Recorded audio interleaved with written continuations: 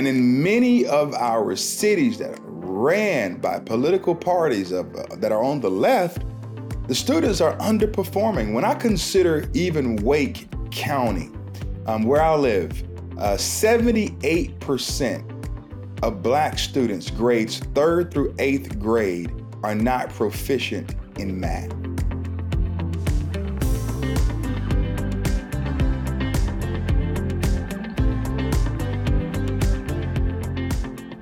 Hey, Joyful Warriors. Welcome to the Joyful Warrior podcast. I'm Tiffany Justice, your host, and today we are joined by a fellow Joyful Warrior and dad, John Amanchukwu. And John is an author. He's, as I said, a father, a preacher, and as of recently, speaking at a lot of school board meetings, a truth teller at the school district office. And so I'm going to play a video because I want everybody to get a sense of John for a second, speaking at a school board meeting, and then we're going to learn a little bit more about him. A long last name is Amanchukwu. It means I know God, and I'm glad to say that I do. I'm here today to talk about this book here. My name is John Amanchukwu, as I stated earlier. It's called It's Perfectly Normal for Students 10 and Up. This book details all kinds of sexual images, pictures of elderly people nude, pictures of an individual who's in a wheelchair with his penis out. All of these sexual pornographic images are made available and placed at the fingertips of children. And I'm sure, Dr. Cruz, I don't know if you knew about this before you signed on, but hopefully this is something that you can address and deal with, because this is immoral and asinine to allow children to be able to see this. Also, this book even shows images of two women having sex, a man and a woman having sex, and two men having sex. That's not perfectly normal. Who decides what's normal? Is it you? Is it you? Is it you? Is it you? Or do parents decide what should be placed at the fingertips and allowed to be taught to their children in the school system? I'll read some of this for you. It says, after a bit, a person's vagina becomes moist and slippery, and the clitoris becomes hard. After a bit, a person's penis becomes erect, stiff, and larger. Pastor. Sometimes a bit of clear fluid that may contain a few sperm comes out of the tip of the penis and makes it wet. Can we, sir, I'm sorry. Was it something I said? Was it something I said? If you don't want to hear it in a school board meeting, why should children be able to check it out of the school system? You see, we have perverts that are perverting our kids. And you all sit back smug in your chairs and celebrate diversity, equity, and inclusion, but you don't want me to read it so you can hear it. Why? Does it bother you? Yes or no? You can't answer that question. You want to know why? Because politically speaking, you can't say that it's wrong. You probably are a Christian man, but many Christians today have become more Democrat than Christian. Some Republicans have become more Republican than Christian. I'm not trying to win an election. I don't get my talking points from the RNC or the DNC. I get my talking points from the Bible, from the Bible. And you don't want me to read the filth because it exposes the truth. How dare you tell me to stop reading it? If you don't want to hear it, why should the children have to see it? Pastor, your time is up. Thank you. That makes two of us. So many times we have been watching parents come and speak in front of school boards, asking them, why are our children not learning to read? Why is the math proficiency where it is? Why are you exposing our children to content? Why are you blurring the boundary between school and home, keeping secrets from us, telling our children that home is not safe? And we have been shut down, our mics turned off every single time. And I think what you said about the fact you don't get your talking points from the DNC or the RNC is true for us at Moms for Liberty. I have said before, Tina's going to die because I'm going to say it now, but we don't have a pimp. Nobody gets to tell us what to do when they give us money in this organization. We're not a top-down organization. This is about giving power to the parents to defend their children. So well done, John. Thank you for joining us today. And what led you to that moment? Well, Tiffany, thank you so much for having me on your show. First and foremost, I'm a Christian. First and foremost, I'm a father. I'm a youth pastor. I care about children. I'm a taxpayer in North Carolina, and wherever my tax dollars go, my input and opinion goes as well. And so I went to the Asheville School Board meeting to address this book, that's allowed in that school system. And there are several other books that are allowed in that school system that I didn't have time to address. But it was very shocking to see what happened when I actually read the material that school board allows in the school system. And if they don't want it read aloud in a school board meeting, why are we giving access to children to have these books in our libraries? And what's really happening is there's this false triune idol of diversity, inclusion, and equity. I call it DIE instead of DEI, because where there is DIE, there is death. And diversity, inclusion, and equity is something that many people are being forced to bow to. And if you don't bow to DIE, they will bludgeon you, they will cancel you, they will label you as a bigot, as a homophobe.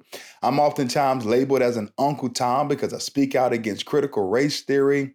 I receive tons of hateful emails and messages and text messages as it relates to my stand. But at the end of the day, you can't cancel me because I've already been canceled. I know who I'm working for. I know who I'm serving. I know what the focus should be. And so just to see their response to their material that they have signed off on is really telling. What that school board leader did is that he handed me a gift. He made it obvious and evident for America to see that even the adults don't want to hear what's in these books. They really don't. John, Tina and I, the co-founder of Moms for Liberty, we've tried to go on as many media outlets as we can to talk about this issue because it's been a really disingenuous conversation that America has heard. They say, oh, it's To Kill a Mockingbird or it's 1984. It's, they try to come up with all of these other books. And you're right. What's in the books is shocking. This book is gay, genderqueer. Some of these books, this isn't sexual education. No. This isn't something that our children desperately need to do well in school. But that's the lie that Americans are being told. So I applaud you for having the bravery to really go out there and to show the school board and the adults what's happening and to kind of put them on the line because John, it's been hard for dads, I think. I think COVID, I'm just going to be honest, COVID put a lot of families into a really hard economic position. I think a lot of moms stayed home when they could or quit their jobs to be able to try to help their kids with school, and families made a lot of sacrifices. But the idea of dads coming out and speaking and I was just sharing with you, I just listened to FBI whistleblowers this morning who came forward and told the truth about what was happening within their positions, and they were suspended and they weren't able to support their families. I think there are a lot of men that are very concerned right now. And so, I want to talk about the book that you've written and the different work that you do and speaking across the United States and breathing courage. But let's just talk to dads for a second. Like, we need you. I mean, it is powerful to have a man go up in front of the school board and read that to other men and to really make them have to defend their position. Well, I believe that so goes the father, so goes the home. God gave us all roles in the family. Father has a role, the mother has a role, and the child has a role as well. But our dads today, our fathers, our men have become neutered. Let's be honest, Tiffany. Many of our dads are neutered. They've been chewed up and spat out by feminists. If they're too assertive and bold and courageous, they're labeled as having toxic masculinity. If they are, more reserved and quiet, and they don't speak up, they're labeled as being a beta, you know? And so men are in this perplexed position of not knowing what to do.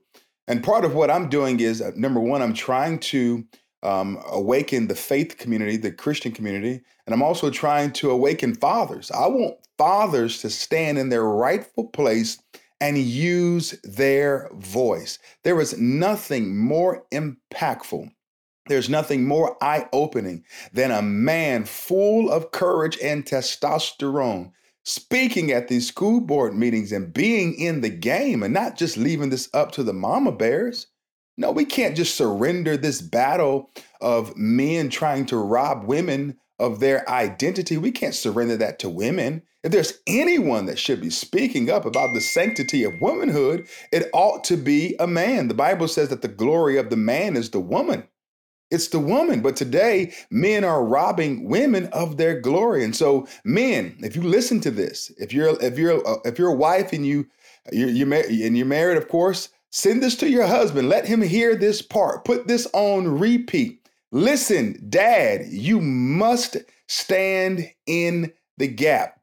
I'm thankful for Moms for Liberty and what they're doing, but men, we need to stand up. We need to be alongside Moms for Liberty. We cannot allow Tiffany and Tina to go at this by themselves. Yes, they have an army of women in this country who are standing boldly. These mama bears can take a licking and keep on ticking. These mama bears will take a hit and keep on fighting. If you run over them, they'll come back the next day. They are not afraid to stand for what is right. But men, we need you. We need you now. We need you present. We need you active at these school board meetings. You can't take the position that, if I don't know about it, then I'm not going to speak up about it. Out of sight, out of mind. No, that's not the role of a father or a dad. Men are called to protect. We are the protectors. God gave that to us. And not only do we protect our families at home, but we protect our families at school.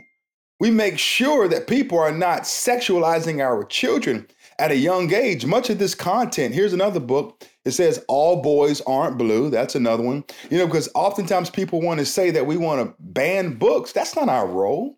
We're not on this quest to just ban curriculum materials, but we do want to get rid of the poison and the filth. Here's another book. It's called Queer, the Ultimate LGBT Guide for Teens. There's another book that's in the public school system in America. Here's another one. It Feels Good to Be Yourself, a book about gender identity. Okay? That's another book. Here's another one.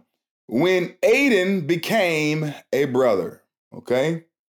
And you see there, they put the rainbow flag on, I guess, Aiden. And for many people who don't know, the rainbow flag is only a colorful expression of Kama Sutra. That's what it is.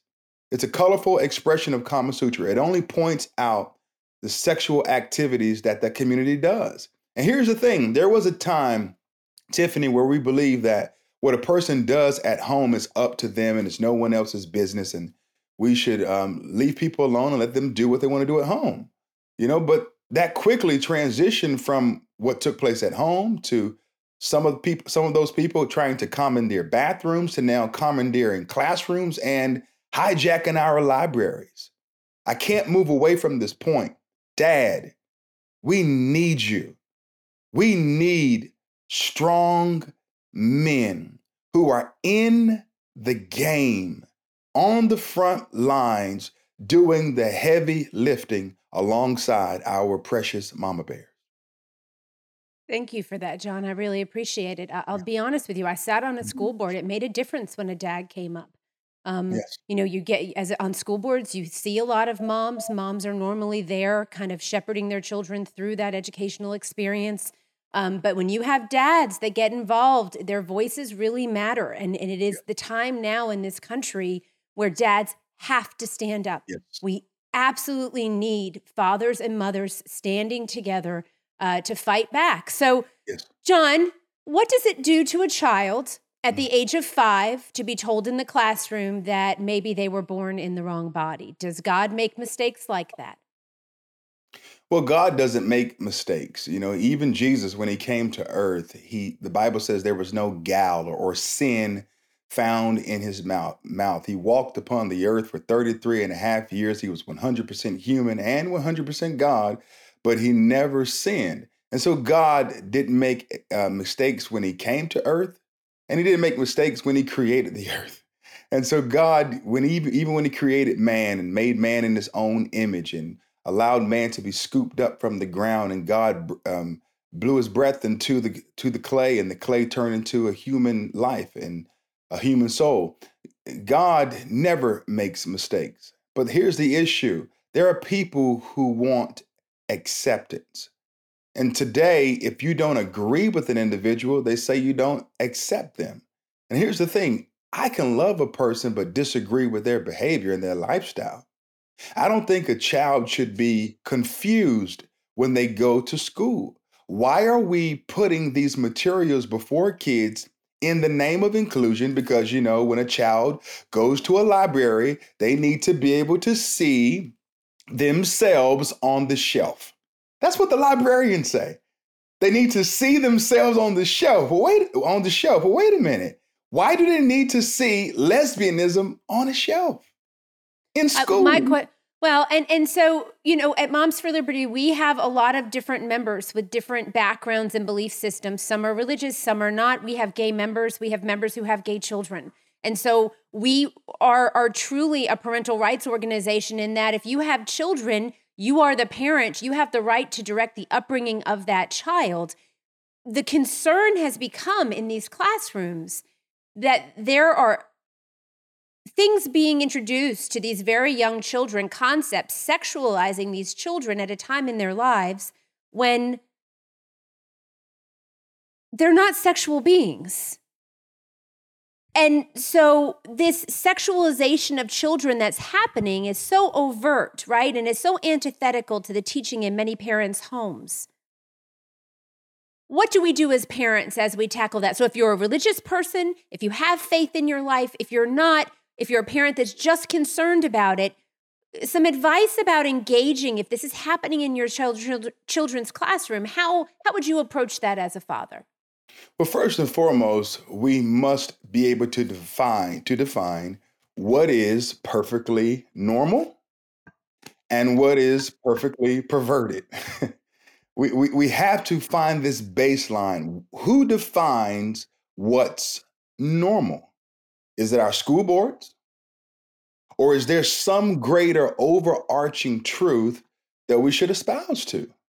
And that's why when you go back to the 30s, the 40s, and the 50s, and the 60s, when we had the 10 Commandments in the public school system, and when there was a moral standard for education, many of these things didn't take place. But today, the standard is based upon the emotions and the ideologies of people who are woke and those who support diversity, equity, and inclusion. And in their mind, it's perfectly normal to talk to a 5-year-old about transgenderism. It's perfectly normal. And also incredibly destabilizing. As parents, we know incredibly destabilizing. So you've got this teaching happening in the classroom. Some children are being taught that they might be a girl today, they could be a boy tomorrow, they could be a tree the next day, right? It's fluid. And so that's being taught and introduced as part of comprehensive sexuality education, which many states across the United States are adopting as their primary curriculum that they're using in framework for sexuality education in their school district. It seems to be taking up an enormous amount of the school day, to be honest, which is a little, shocking, especially considering where reading is. We're going to get there. But I saw someone post, and I think I've mentioned this on another podcast, but I want to mention, I saw someone posting a parody account on Twitter, and they said, I've been introducing my children, it was during Easter. They said, I've been introducing my children to Jesus Christ all week long in the classroom. They really loved the fact that he rose from the dead. It was very exciting to them. They're getting very interested. I've even baptized some of the children in the classroom sink. I hope that their parents don't mind or don't find out about it. And it was a joke. It wasn't true. It was someone making fun. But can you imagine if that was happening. And I really think that would be the true other response, right? You're teaching our children something completely antithetical to my faith. If I'm Muslim, if I'm Jewish, if I'm Christian, gender identity is not something that is embraced. And so the other side of it, right? But that's not happening in the schools, is it? Their children are not being introduced to religion in the schools. So we have this real, everything's off balance. You're so right about that. If they were being taught the Ten Commandments and people were teaching about Romans chapter 1 that speaks to many of these different lifestyles, parents would be alarmed and upset. I believe it was in Loudoun County that they called parents domestic terrorists. Merrick Garland did that. Just imagine what they would call parents if what they would call teachers. If they were teaching Christianity and the tenets of the faith. What we're seeing today is clear. There is an attack on Christianity. There really is. After the killing that took place and the mass shooting at the Christian school in Tennessee, the Biden administration came out and said that they stand with the trans community. And there was so much conversation that was being held saying that the trans community is under attack. And I disagree with that. The trans community is not under attack. Christians are under attack. Truth is under attack. Normative behaviors are under attack. And so we must do all that we can. The work that you're doing through Moms for Liberty, the work that I'm doing through the Erased Project, going to school boards, going and speaking at Congress like you did. That takes courage. That takes boldness. And to contend with all of the hate mail and all of the evil things that people say as a result of it. Listen, God has a great reward for you. I just feel so led to encourage you in what you're doing. You will be rewarded greatly for what you're doing. You may not feel it and see it down here, but there is a reward in heaven. And for those of you who agree like us, that at the end of the day, we should not push these things on children in schools, we need you to come alongside us. It's time for us to stop sitting on the fence and being on the sideline and sitting in the bleachers. It's time to get in the stadium. We got to get in the game and make sure that our voice is being heard. We say it's time to get off the comfy couch. And I'll just tell you, John, Yeah. I am being rewarded in life now because my children are watching me and they are proud of me and they're proud of what I do. And I was in a conversation with some family members at an event, and one of my siblings was talking about something and asking questions. And it was my daughter, who's a teenager graduating from high school, who really came, and not to my defense, I wasn't being attacked, but, alongside me and said, have you seen some of this stuff? And, what, this isn't right. And this is a kid who, really has been all over the political spectrum growing up. And my husband and I try to just give them a solid foundation and the ability to ask questions. And we don't try to push things on them because we believe that what's good and right and true, if presented in a way that is, that you meet people where they are, they will come alongside you. And so with our children, we've tried to do that. And so I see it all the time that my kids are watching, they see what's happening, and they're going to know that the price of liberty is eternal vigilance. And hopefully we're instilling those qualities in them. So thank you for that. Let's talk about Erased. Let's talk about critical race theory. Tell us about the book that you wrote and a little bit about some of your thoughts about where we are as far as race is concerned in the United States right now in 2023. Yeah, so this is the book here, Erased, Uncovering the Lies of Critical Race Theory and Abortion. The concept and the idea of this book came while I was working and serving at an abortion clinic. Our church had adopted this clinic, and we had been working there trying to save babies for the past 10 years, but we've thrown countless baby showers, and we paid for daycare. We've purchased families cars and food and all of these different things. We care about life from the womb to the tomb. And so we love mothers, we support mothers, we get in the ditch with mothers. We are the hands and the feet of Jesus. We support in so many ways. It's unbelievable. But I was encountered by a Black father who said to me, "Why are you out here fighting a white man's issue?" Now, I was perplexed when he said that at the abortion clinic during the summer of 2020, because the majority of the people outside of the clinic trying to save the babies were white. But nearly 80 to 85% of the moms in the clinic were Black. But this guy is going to say that I'm fighting a white man's issue. What that told me in the moment is this, that if I were to ask him what the definition of critical race theory was, he probably wouldn't know. But he was a walking poster child for all things CRT, because in CRT, they see racism in all things and at all times, even when a man that looks like him is just trying to save babies of all colors and creeds. And so from that point, I came up with a plan to combat the racist tentacles of the foundation of the abortion movement, but also with critical race theory. To me, critical race theory is the Jim Crow era in reverse.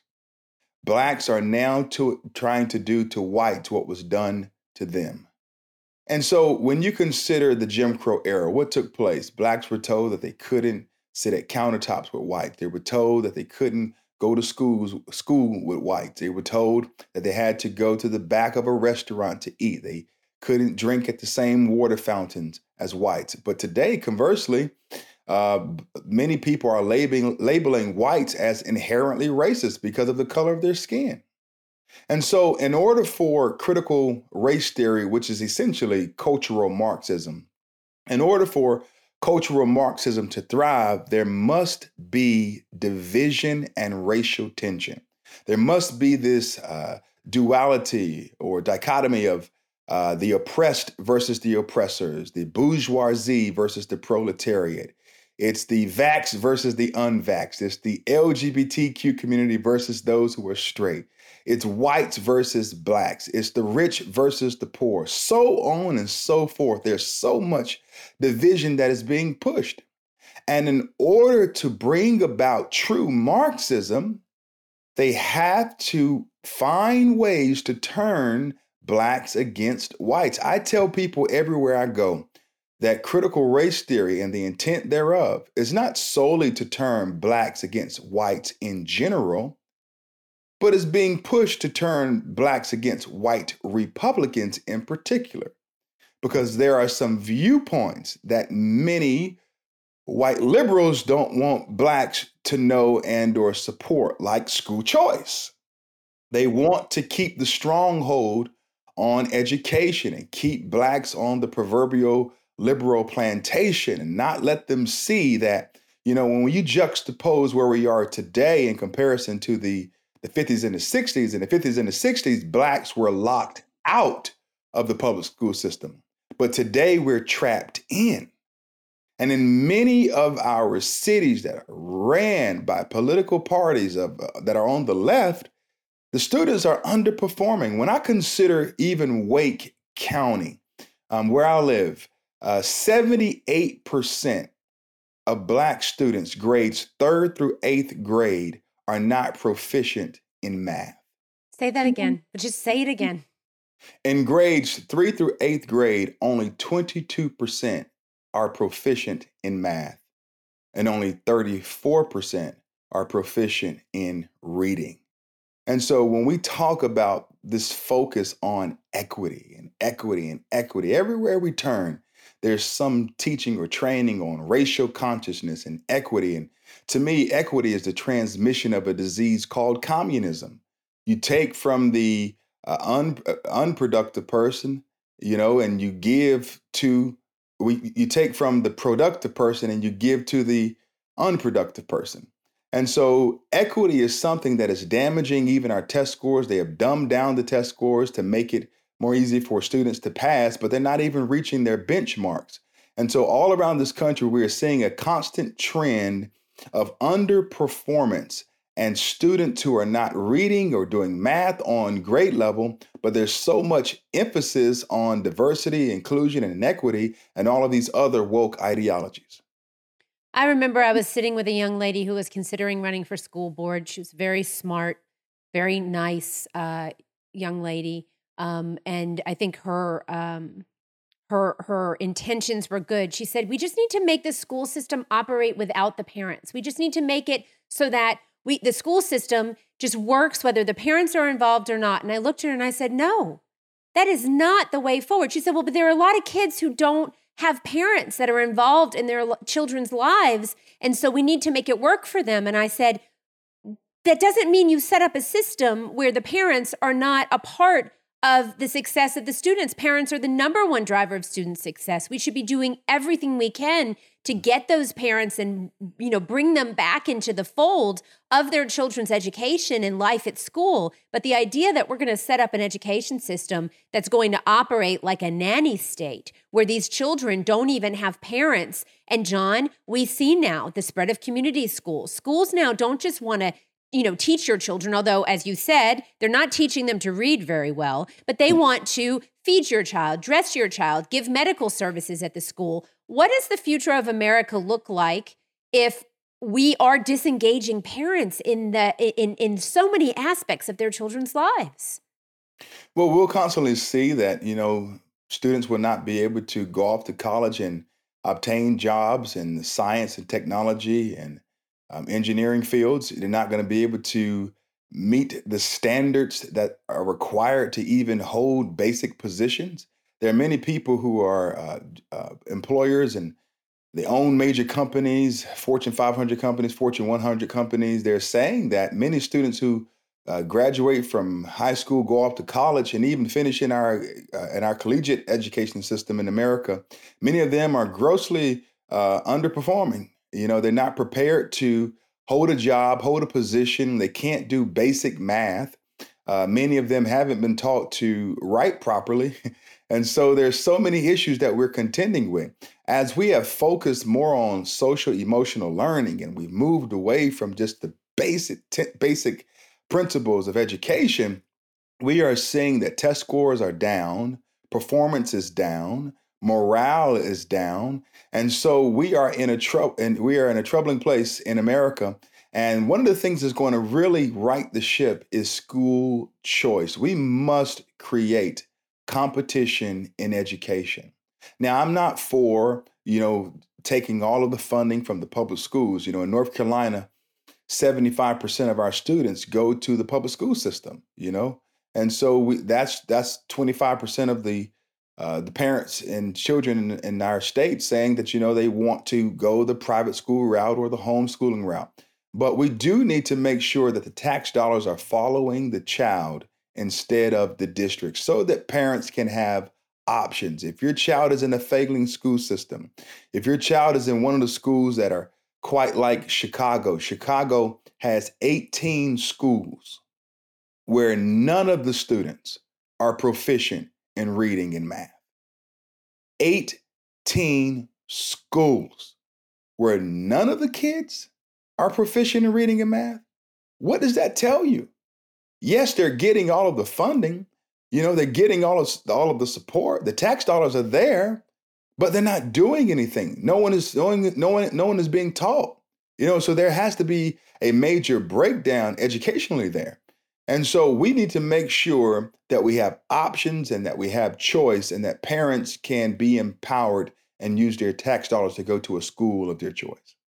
And what do you say to educators or experts who say that parents don't have the skills required to be able to make decisions about their children's education?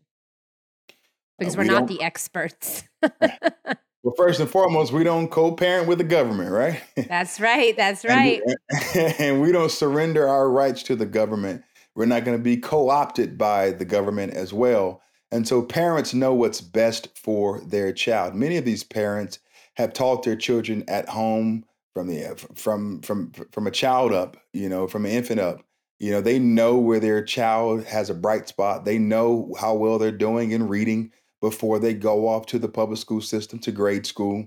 They know oftentimes their interest and what they're strong in academically before they go off to grade school. And so these parents are astute. They know what's best. They're in the working class. They're able to make a strong decision and a choice on where the child should go to school and what they should be taught.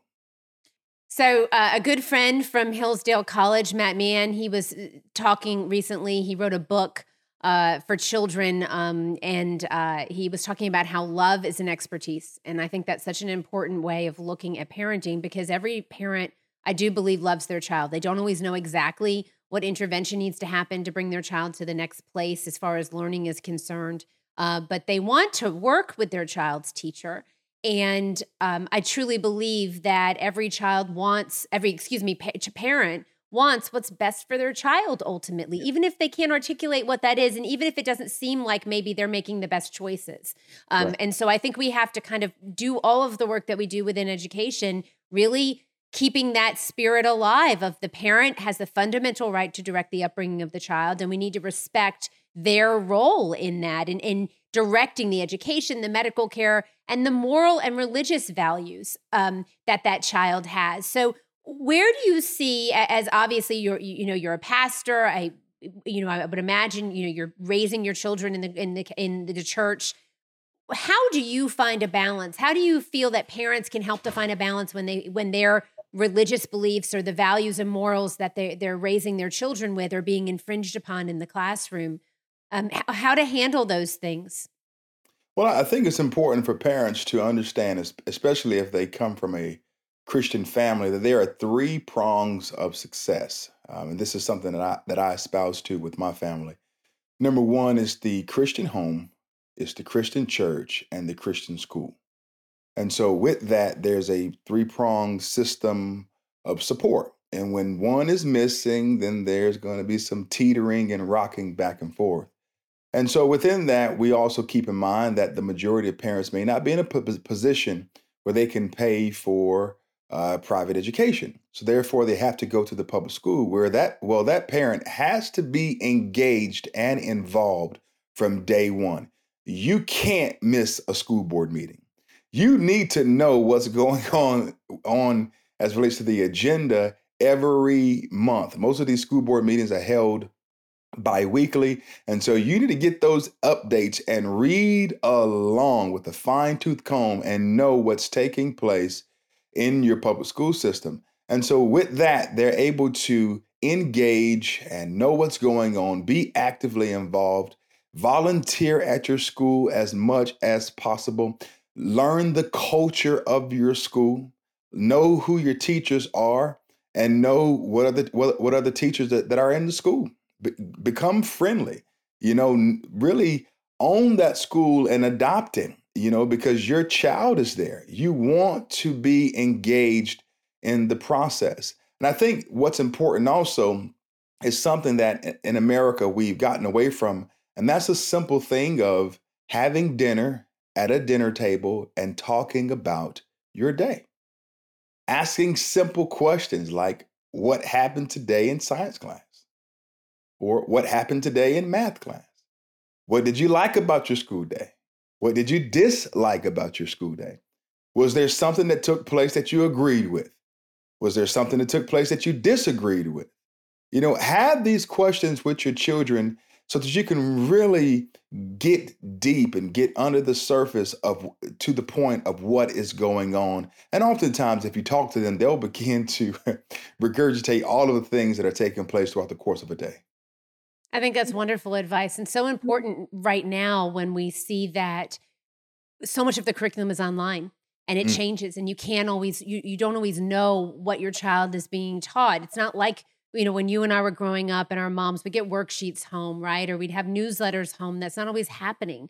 And so you're right. You have to be engaged and involved and you have to be willing to ask questions. And I really believe the volunteering in school part is huge because I think a lot of this stuff would not be happening if parents were in schools. I think the explosion of a lot of this happening in schools really during COVID happened because parents were locked out of schools. And all of a sudden, things started happening and people decided they were going to bring their whole self to work. And no one gets to bring their whole self to work. No one gets to, the idea when I was growing up, I didn't know my teacher's marital status or their political beliefs, any of those things. I met a teacher last night who's a second grade teacher. She said she has kids who come back to her classroom after 20 years. They still don't know her belief system, her religion or her political beliefs or her, any real, parts about intimate details of her family. But they still have a connection with her because she really empowered them to be engaged in their learning and unfolded their full potential.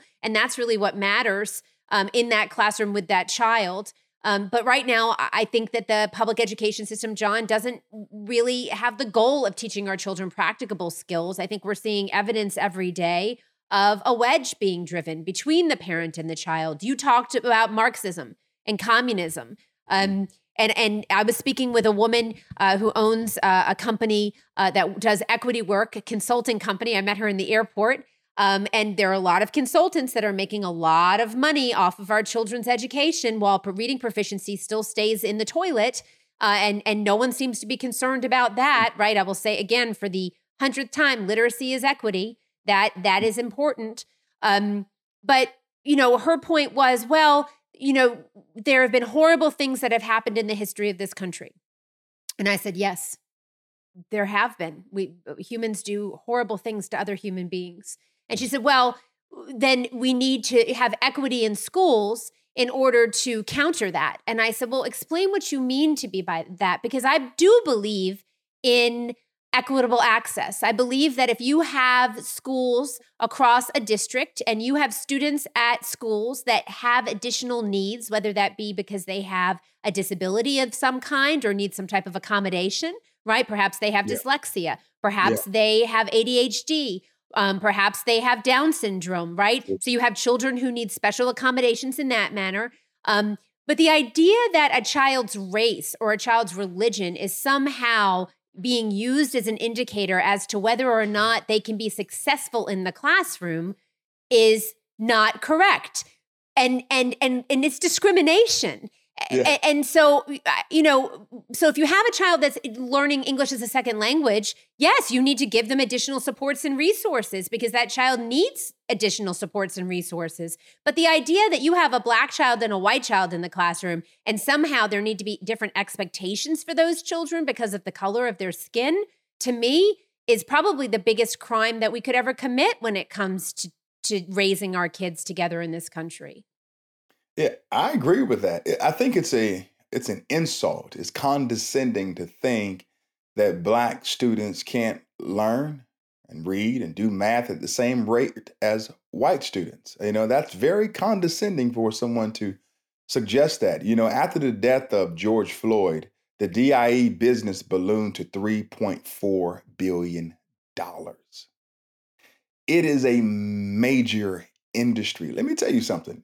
Race hustling and race baiting pays, Tiffany. It pays big money. That's why you see men like Reverend Al Sharpton and Reverend Jesse Jackson and Ben Crump and some of these professional athletes and the likes, they do it because it pays. There's a major industry in turning whites against Blacks and Blacks against whites. There is a major business in doing that.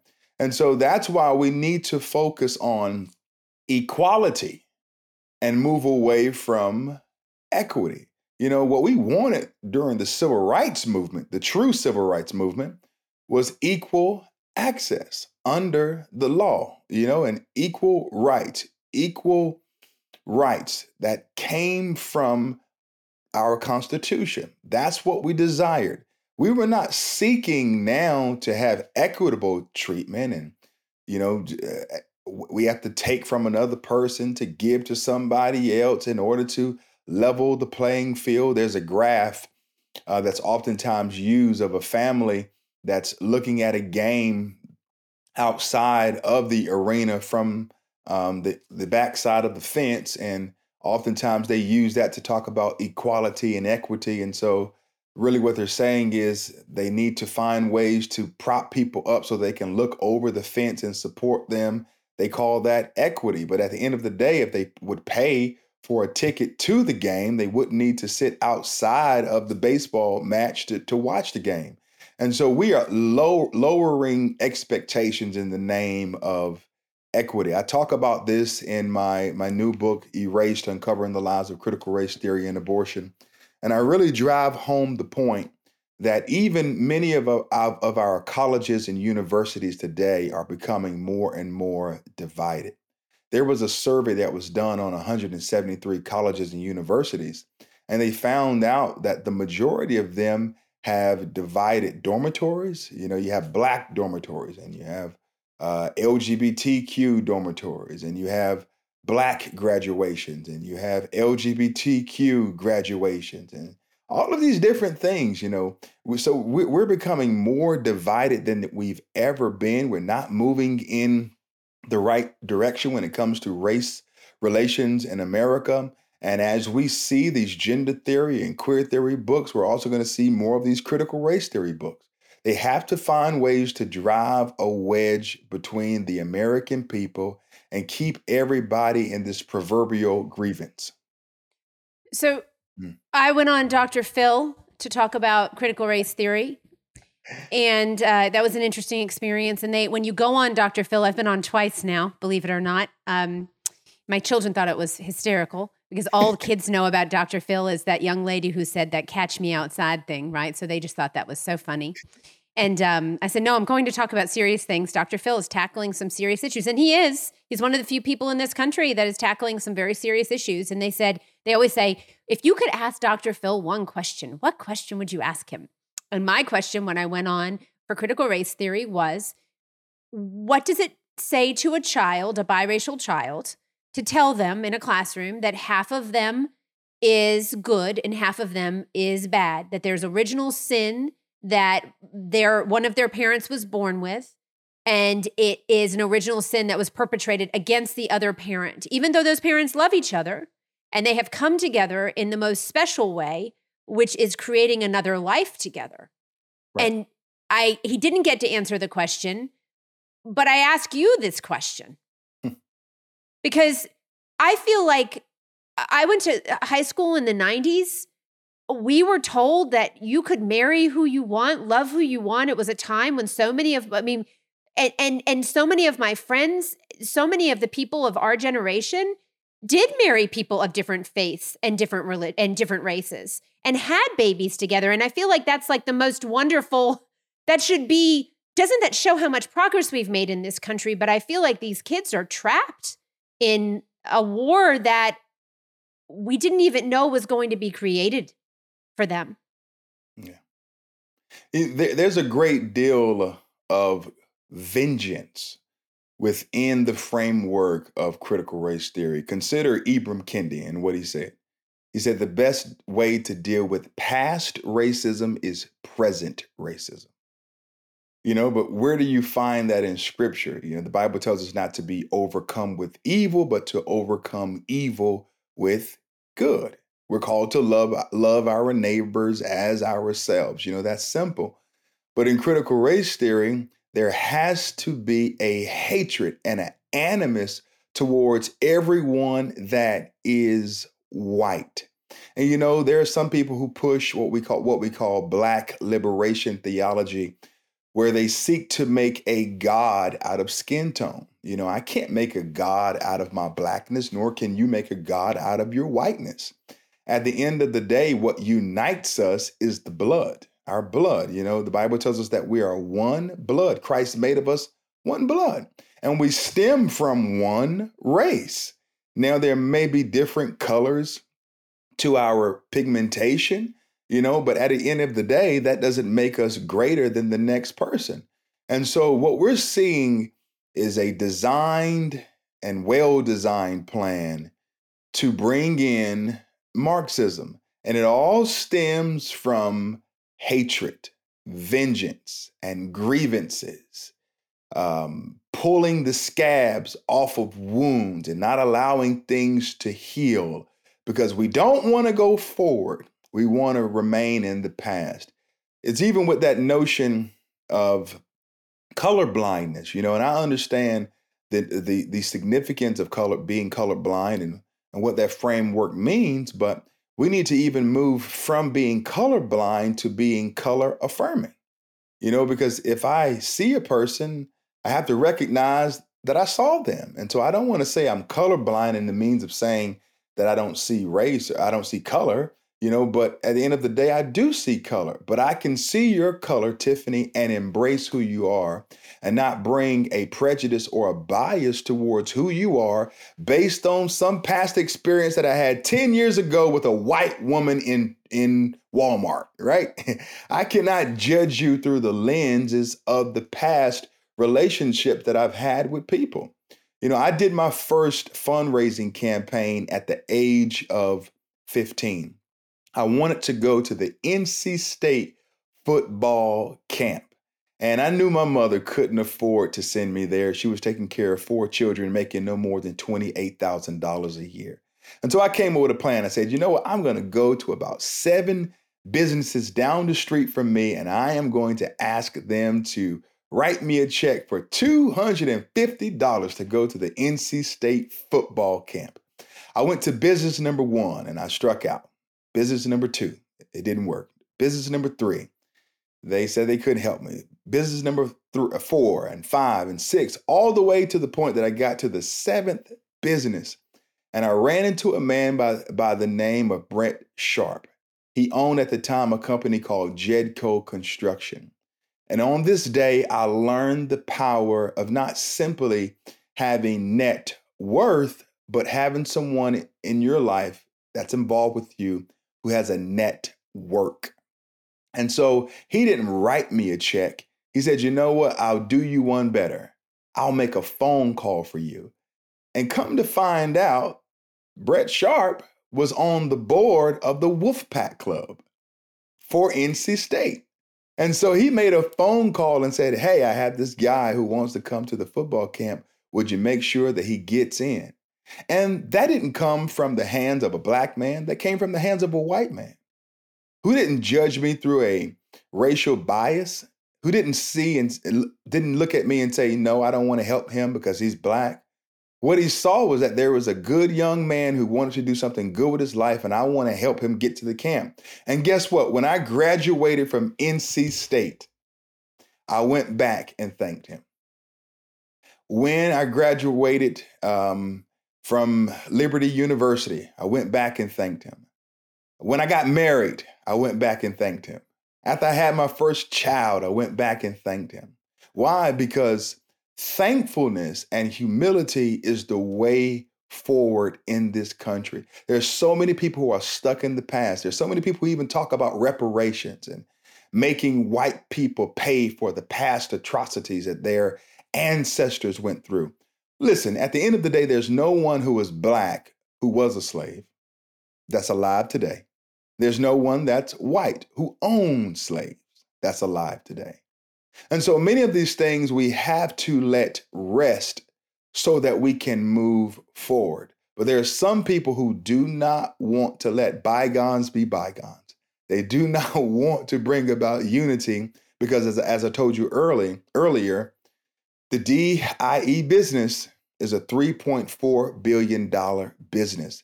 There's so much money to be made in pushing racial tension, so people don't want to see it take place. I agree, and it's scary for our kids growing up how divided people want them to be. You spoke about critical race theory, and you said a lens. You know, many people have said, well, it's not being taught in our schools. That's right. Critical race theory, the college level course, the graduate level course, is not being taught to children in K through 12 schools explicitly. But the way that the children are being taught and the expectations that are being set for children and the way that adults and children are interacting has changed because of critical race theory. It has been used to change the way that teaching is happening. So can you just talk about that a little bit for a second for people that are maybe, still wondering or listening and saying, no, critical race theory isn't being taught and John and Tiffany are, crazy people who don't know what they're talking about? Well, people are going to call us crazy regardless because we're over the target, right? And so if you speak truth in America, you are crazy, Mm-hmm. But I had some conversations with some teachers and some school board leaders in the Chatham County area of North Carolina. And before this past year, I believe it was in 2022, many of the teachers went through a 3 to 4 day seminar and training on racial consciousness. And in that training, they had to identify certain areas of their whiteness and white culture and the benefits that America has afforded to whites and all of these various different things. And And many of the teachers are alarmed and they're upset because when they go to school to teach, they're now being forced to talk about gender theory and queer theory and make these things a part of the curriculum and all of this racial consciousness stuff. And so, yes, it is being taught. It's not only being taught in colleges and universities, it has made its way into the public school system.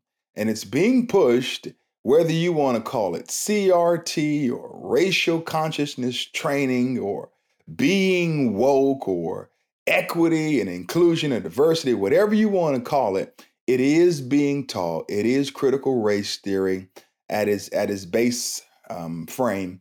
When you consider critical race theory, you have to go back and move yourself from that and think about critical theory, which came from the Frankfurt School of Germany. You know, a gentleman by the name of Karl Marx espoused to this belief of the bourgeoisie versus the proletariat. That was the power dynamic. You know, the role was to destroy capitalism and push socialism. And so that whole mindset and framework is present in our public schools, but you have to be close enough to the school system and be discerning enough to know what is going on.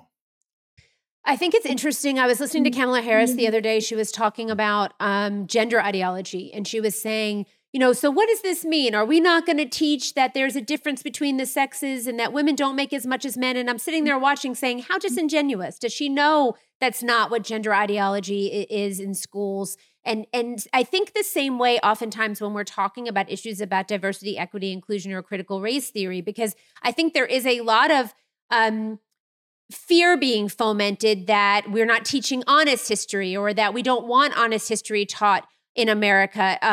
And I always am, you know, kind of taken aback by that. And I think it's important to have honest conversations about it. There was a post that was put saying that in Florida, we weren't teaching about slavery or Jim Crow laws. And I think it was meant to hurt Ron DeSantis or to try to make him look like a racist or a bigot, right? And nothing could be further from the truth. We actually have very vibrant African-American history curriculum standards. And so how do we have if slavery isn't being taught, if Jim Crow laws, if the history of the United States isn't being taught accurately, that's a problem.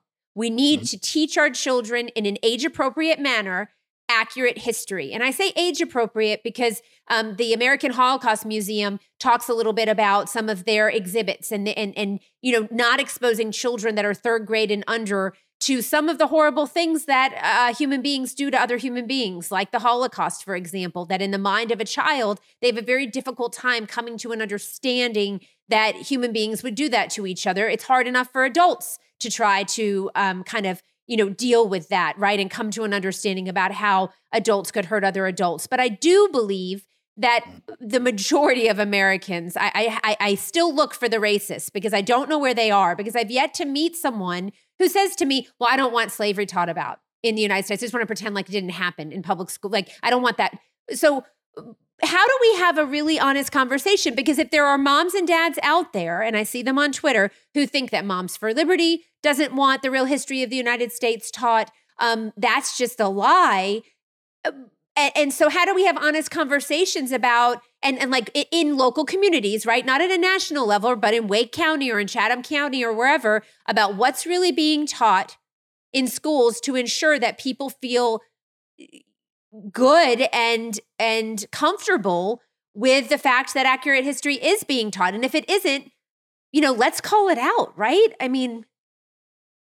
Yeah, you know, I'll tackle this question in a different way. So just bear with me. Why aren't white liberals upset about critical race theory? What comes to mind? I don't know. Are they part of the $3.4 billion that are making money off of the fomenting of division?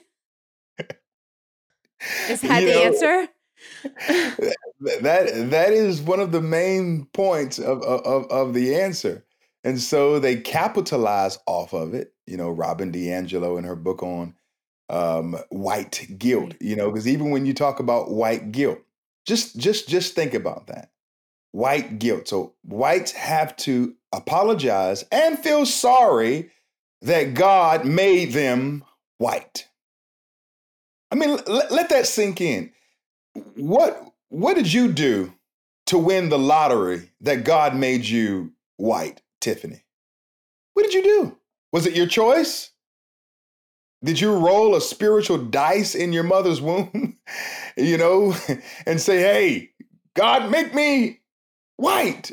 Did I roll a spiritual dice and say, Lord, make me black? Because at the end of the day, if you have to feel white guilt because you're white, then that means that I should feel black shame because I'm black.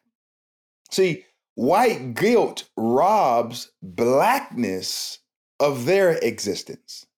Because if you have to feel pitiful and have to go around apologizing, and you have to become the proverbial sacrifice for slavery, you have to atone for it because you are white.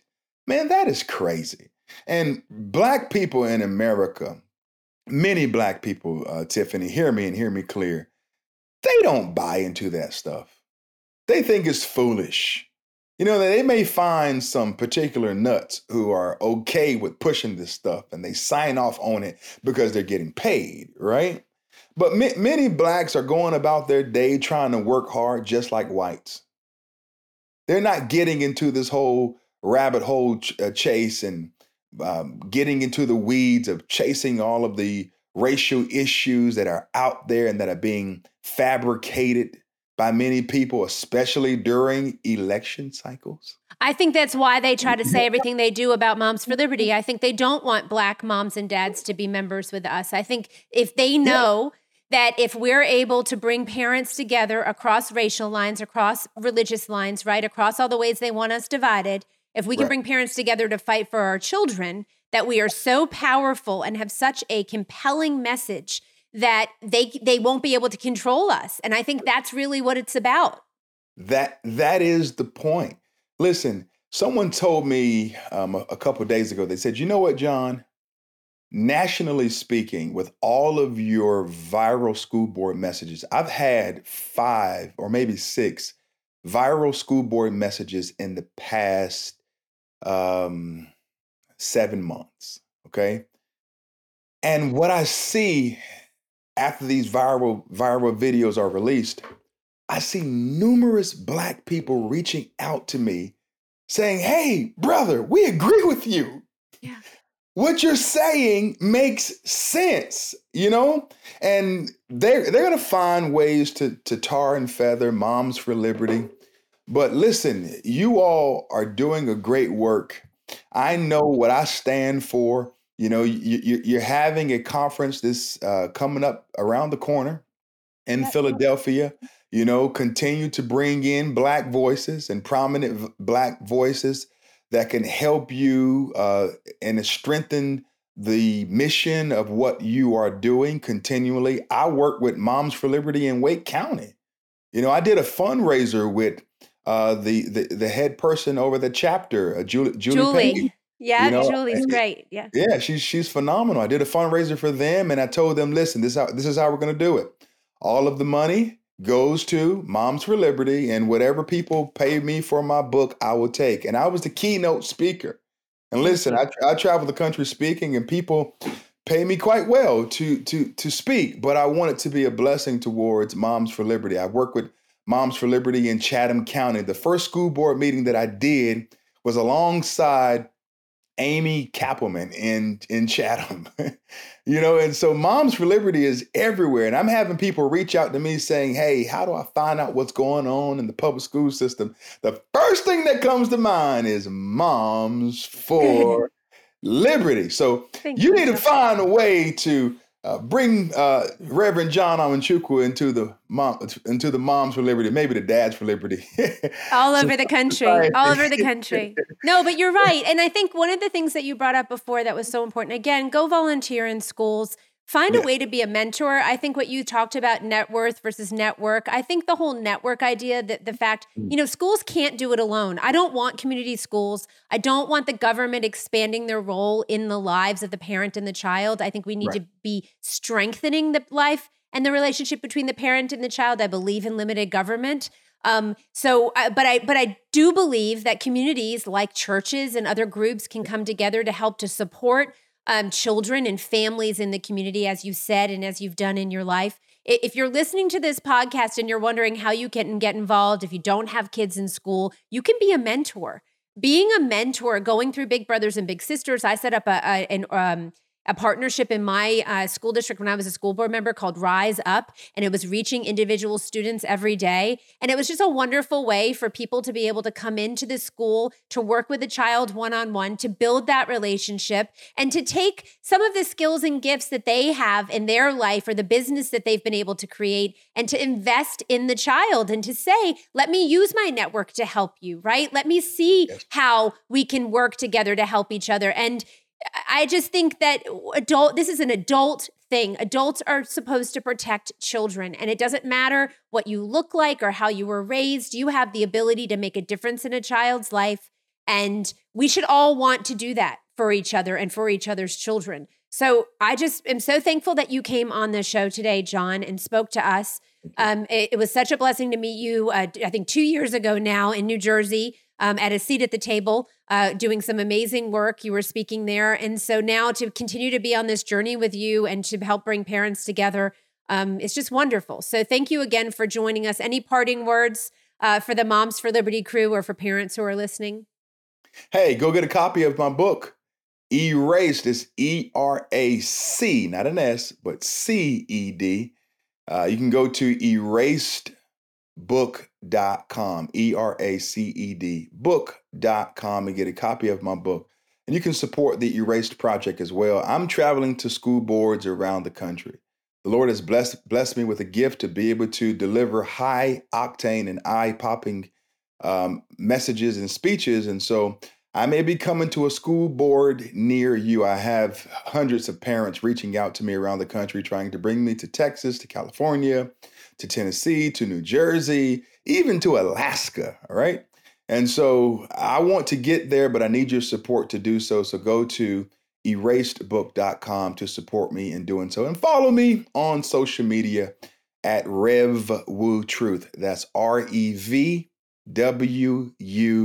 Truth. Listen, Moms for Liberty is doing a great work. And much of the things that they say, I say the same thing. They're not crazy. They just have common sense. So continue to support Moms for Liberty. Thank you, John. We appreciate your time today. Keep up the great work, and we'll keep working together.